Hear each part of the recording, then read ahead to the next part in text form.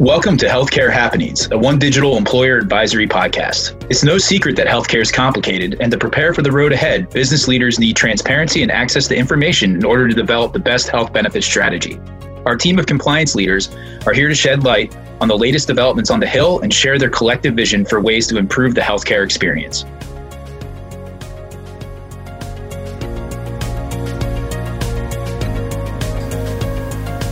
Welcome back to our Healthcare Happenings podcast. This week we have a really interesting topic. We're going to bring it up again because there's so many new things happening. We're going to talk about mental health parity. So with us today, we do have a guest star. So in addition to all of our regulars, Samantha Molliver, Scott Wham, and Ron Bargatze, and Annette Bechtold, me, we have Sarah Burns today, who's our newest attorney on our team, who brings such a really cool dimension of practice in the healthcare space. And you'll get to hear some great things from her today and some good advice. And so we want to make this really practical. So let's kind of just start off with what the heck is mental health parity and why do we care about it? So starting first off, mental health parity became a requirement for plans offering mental and nervous, which is what it was called at the time, mental nervous services.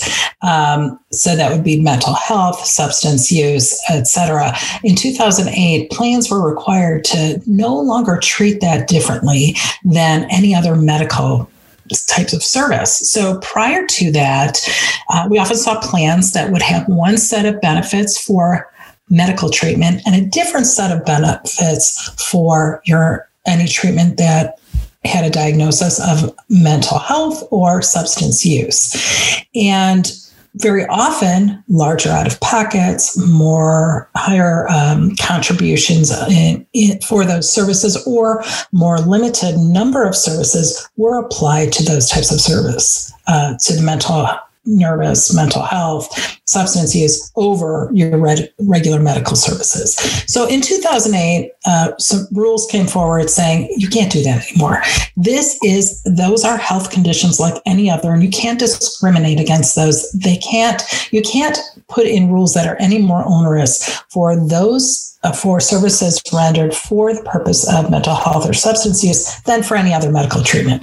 And so in a nutshell, that's what mental health parity is. It means it's equal. Mm-hmm. And so how the plans treat those services must be the same as for any other medical condition. So in that time, they started by saying, okay, the quantitative things, the things we can measure, right? So your deductibles, your co-pays, the number of visits, all that stuff has to equal. So plans did a good job, and it only applied to larger group plans, 51 or more. So that's where we kind of begin. That was the backdrop. So I'm going to kind of throw it over to Sam and Sarah if you want to kind of update. So since then, we've had some new rules that have come into play, and they said, you know what, that's a good start, but it's not enough. It didn't take it far enough. So tell us more about that. Yeah, so I started in private practice in 2012, soon after the Parity Act was implemented. And as you said, Annette, at first the quantitative treatment limitations, they weren't as much of an issue because you could see those. You could look at a plan and you could easily compare. Here's how many outpatient visits you have per plan year for mental health treatment versus, say, physical therapy. It was easy to make those comparisons. Where things got tripped up and where everyone is still grappling with is these non-quantitative treatment limitations, those limitations that can't be expressed quantitatively, if that's the word, quantitatively. But like how that plays out typically is in these medical necessity guidelines, out of network issues, so network adequacy issues, that sort of thing. Sam, I don't know if you want to add to that. No, quantitative, just thinking of numbers, easily, there's a number to it.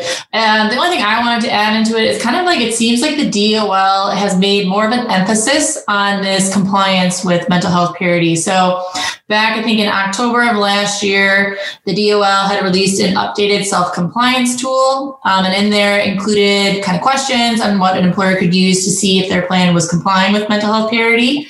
And then the other big thing, which was kind of part of our part one of our healthcare happenings, was that the Consolidation Appropriations Act at the end of 2020 did include kind of this audit, seeking out 20 kind of where the agencies would reach out to certain plans to see, hey, are you doing this comparative analysis?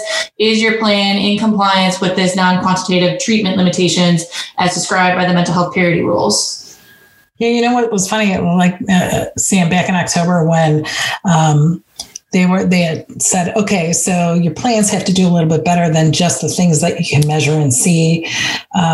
There are other nuances where you're catching up people. You're treating them differently in the nuance of how the plan's being operated.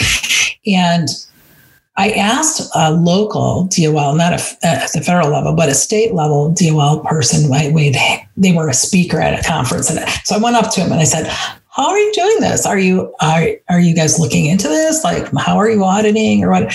And her response to me was, you know what? We don't really know what to do with that. I think you would have to call my supervisor because we're not actively doing anything and we're not really sure what to do. So I think you're right. The Consolidated Appropriations Act said, oh, we have these rules. Everybody's sort of in a tizzy about what am I supposed to do with the rules? And I don't get it. And so let's just go start looking at plans and seeing if they're complying, So what is the compliance? What is it that employers or health plans supposed to be doing right now when it comes to these non-measurable type of plan attributes? So what came out, kind of what was the impetus kind of us bringing up this podcast, was that on April 2nd, the tri-agencies released a set of FAQs, and that provides guidance on what is being sought out due to the Consolidation Appropriation Act. And I think there was 9 FAQs in there that really goes into kind of what you should be asking or what you should be looking for to show that your plan is in compliance, kind of doing that comparative analysis that it's requiring. Yeah. So, Scott, and I'm going to throw it back to Scott and Ron about thinking about this from a plan perspective. Like, where are employers on this? I don't think they, frankly, have the capacity to make these assessments because you have issues like, for example, clinical efficacy. In other words, a treatment modality for mental health can be very different than it can for surgical, medical, or something like that. So the issue then becomes, are the proper clinical guidelines in place to monitor the treatment modalities that are different from appearance of parity? And so I just think it's something that you have to rely on the carrier to do. But with that said, I think we heard earlier from Scott and Sarah that you still have to make an effort. Yeah. Yeah, I think the average employers that we tend to work with at One Digital are either fully insured, under 500 employees, or self-insured, generally under a couple thousand employees. We do have some larger clients that exceed that, but our wheelhouse tends to be that mid-market employer and that small business. And the reality is, when you are in those market segments, to draw juxtaposition between those clients and say a Comcast or an Amazon, that has hundreds of thousands of employees, is that you're going to need to rely on carrier partners to take on a modicum of liability for complying with mental health parity generally, and as well as a variety of other coverage mandates that would apply to a plan. Simply because employers, small businesses have other things to do.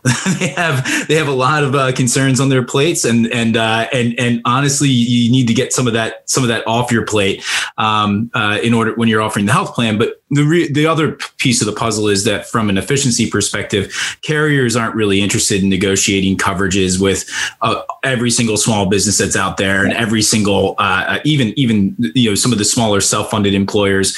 A lot of times you're relying on the third-party administrator to bundle that for you, and the ability to negotiate is not always there, just based on size and scale.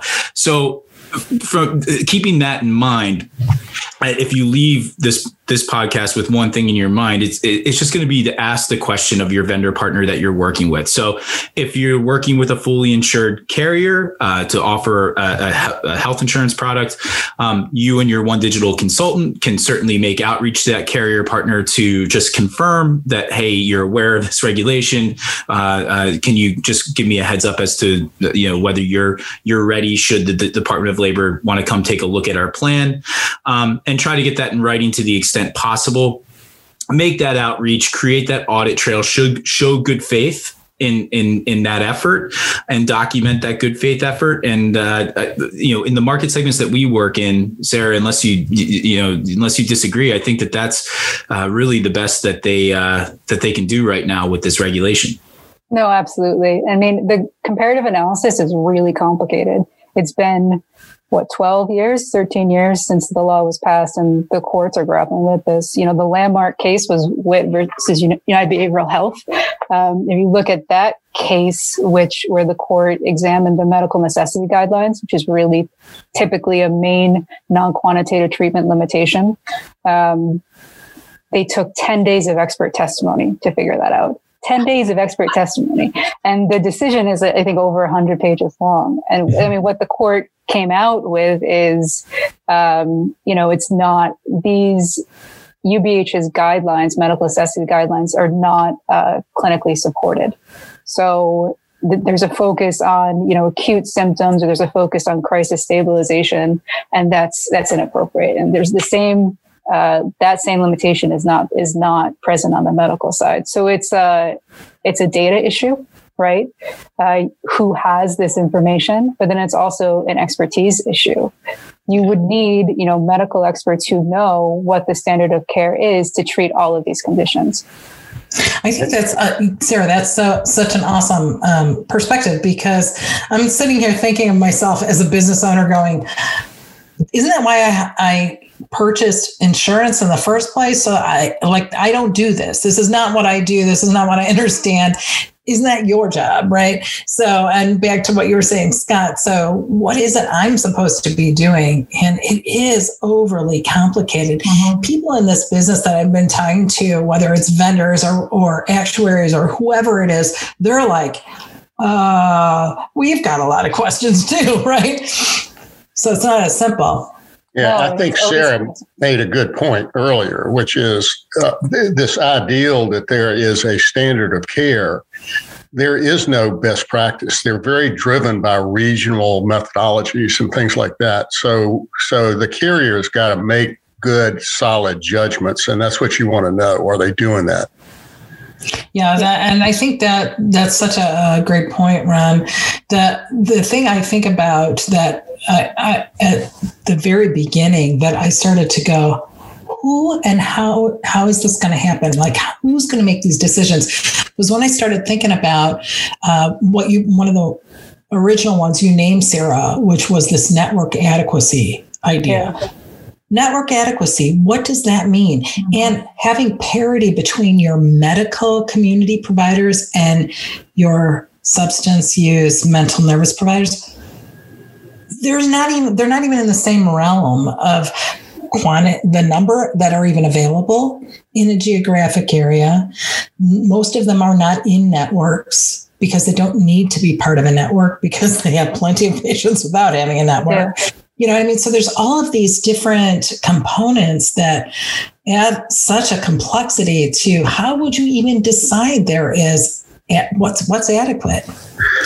Yeah, I mean, it always comes down to comparing apples to oranges, right? Yeah. Like you have to kind of decide like what is the equivalent treatment or service on the medical side. So, and even for an exclusion, which you would think would be easy to assess, it's still difficult. So, let's say on the mental health side, you have applied behavioral analysis for autism that's excluded. Looking on the medical side, like what is the comparable treatment? I mean, I don't know. So you have to compare the exclusions and think,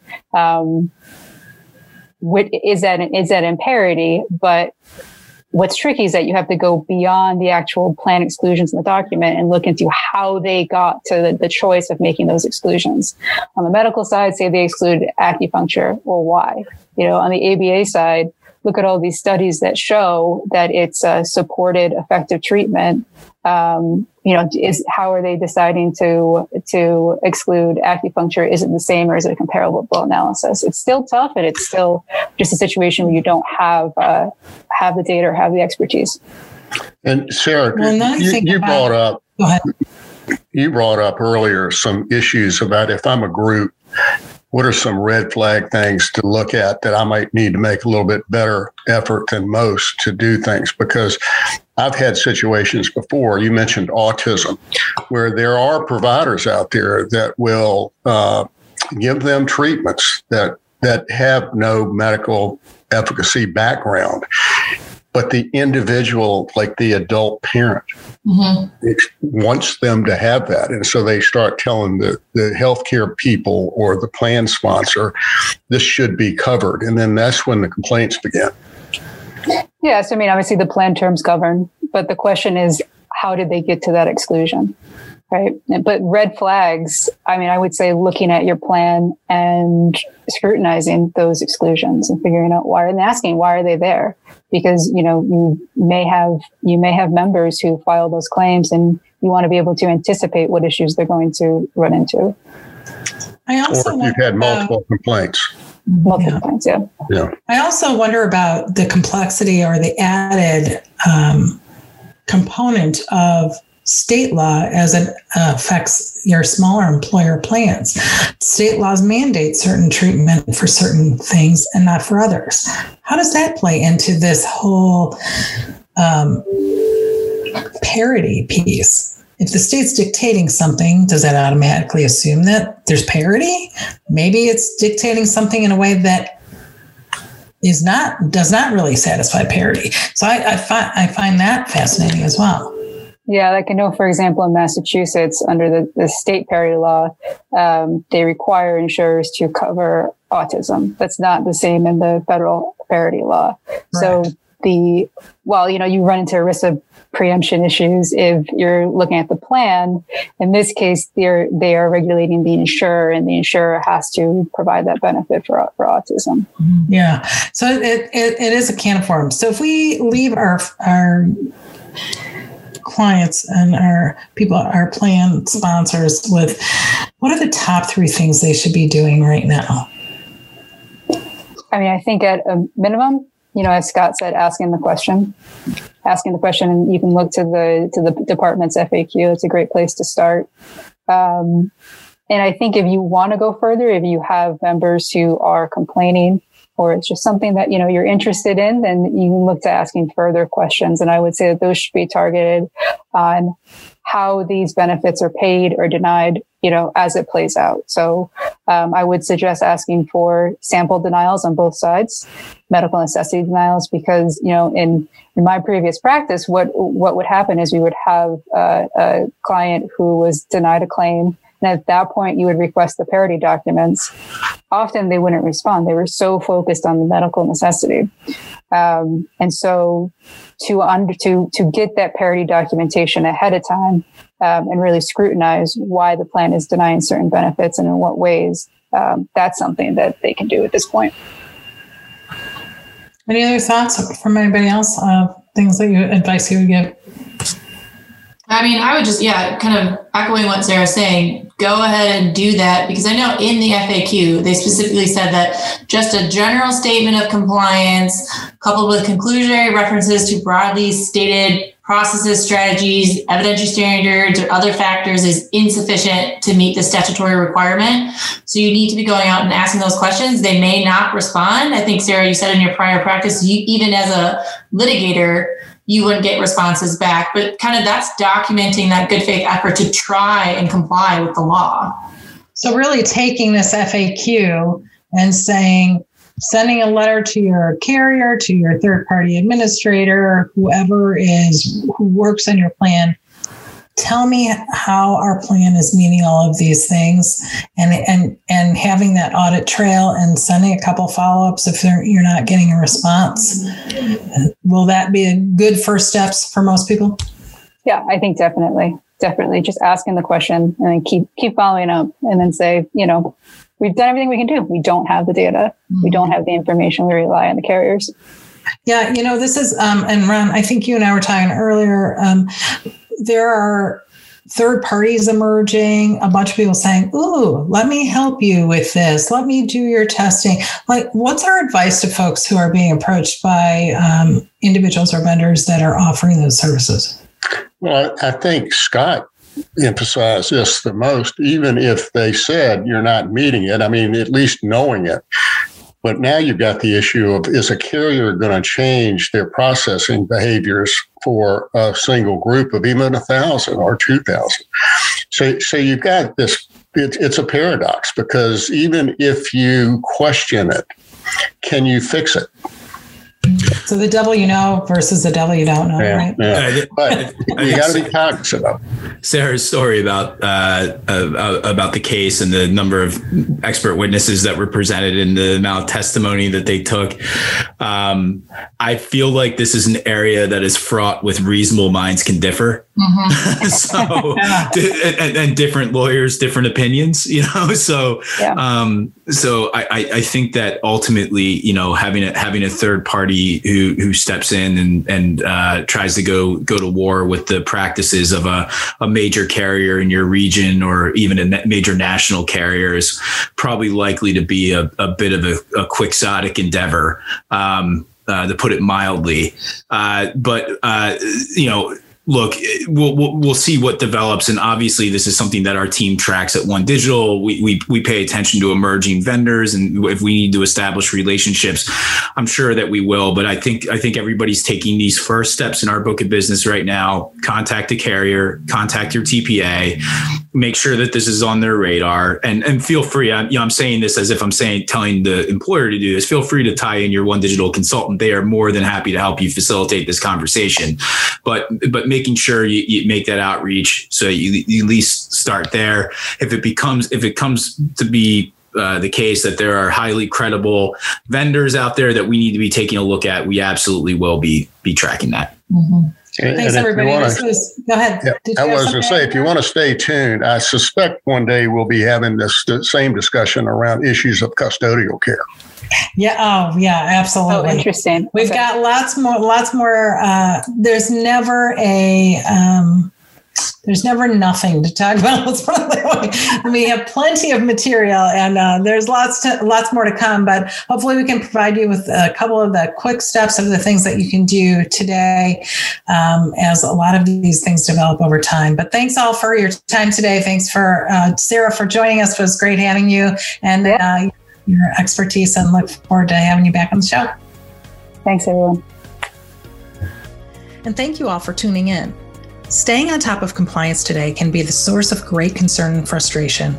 Our dedicated team of attorneys and experts look around the corner on your behalf and deliver the tools, education, and resources needed to help you plan for the future and protect your employees and business every day.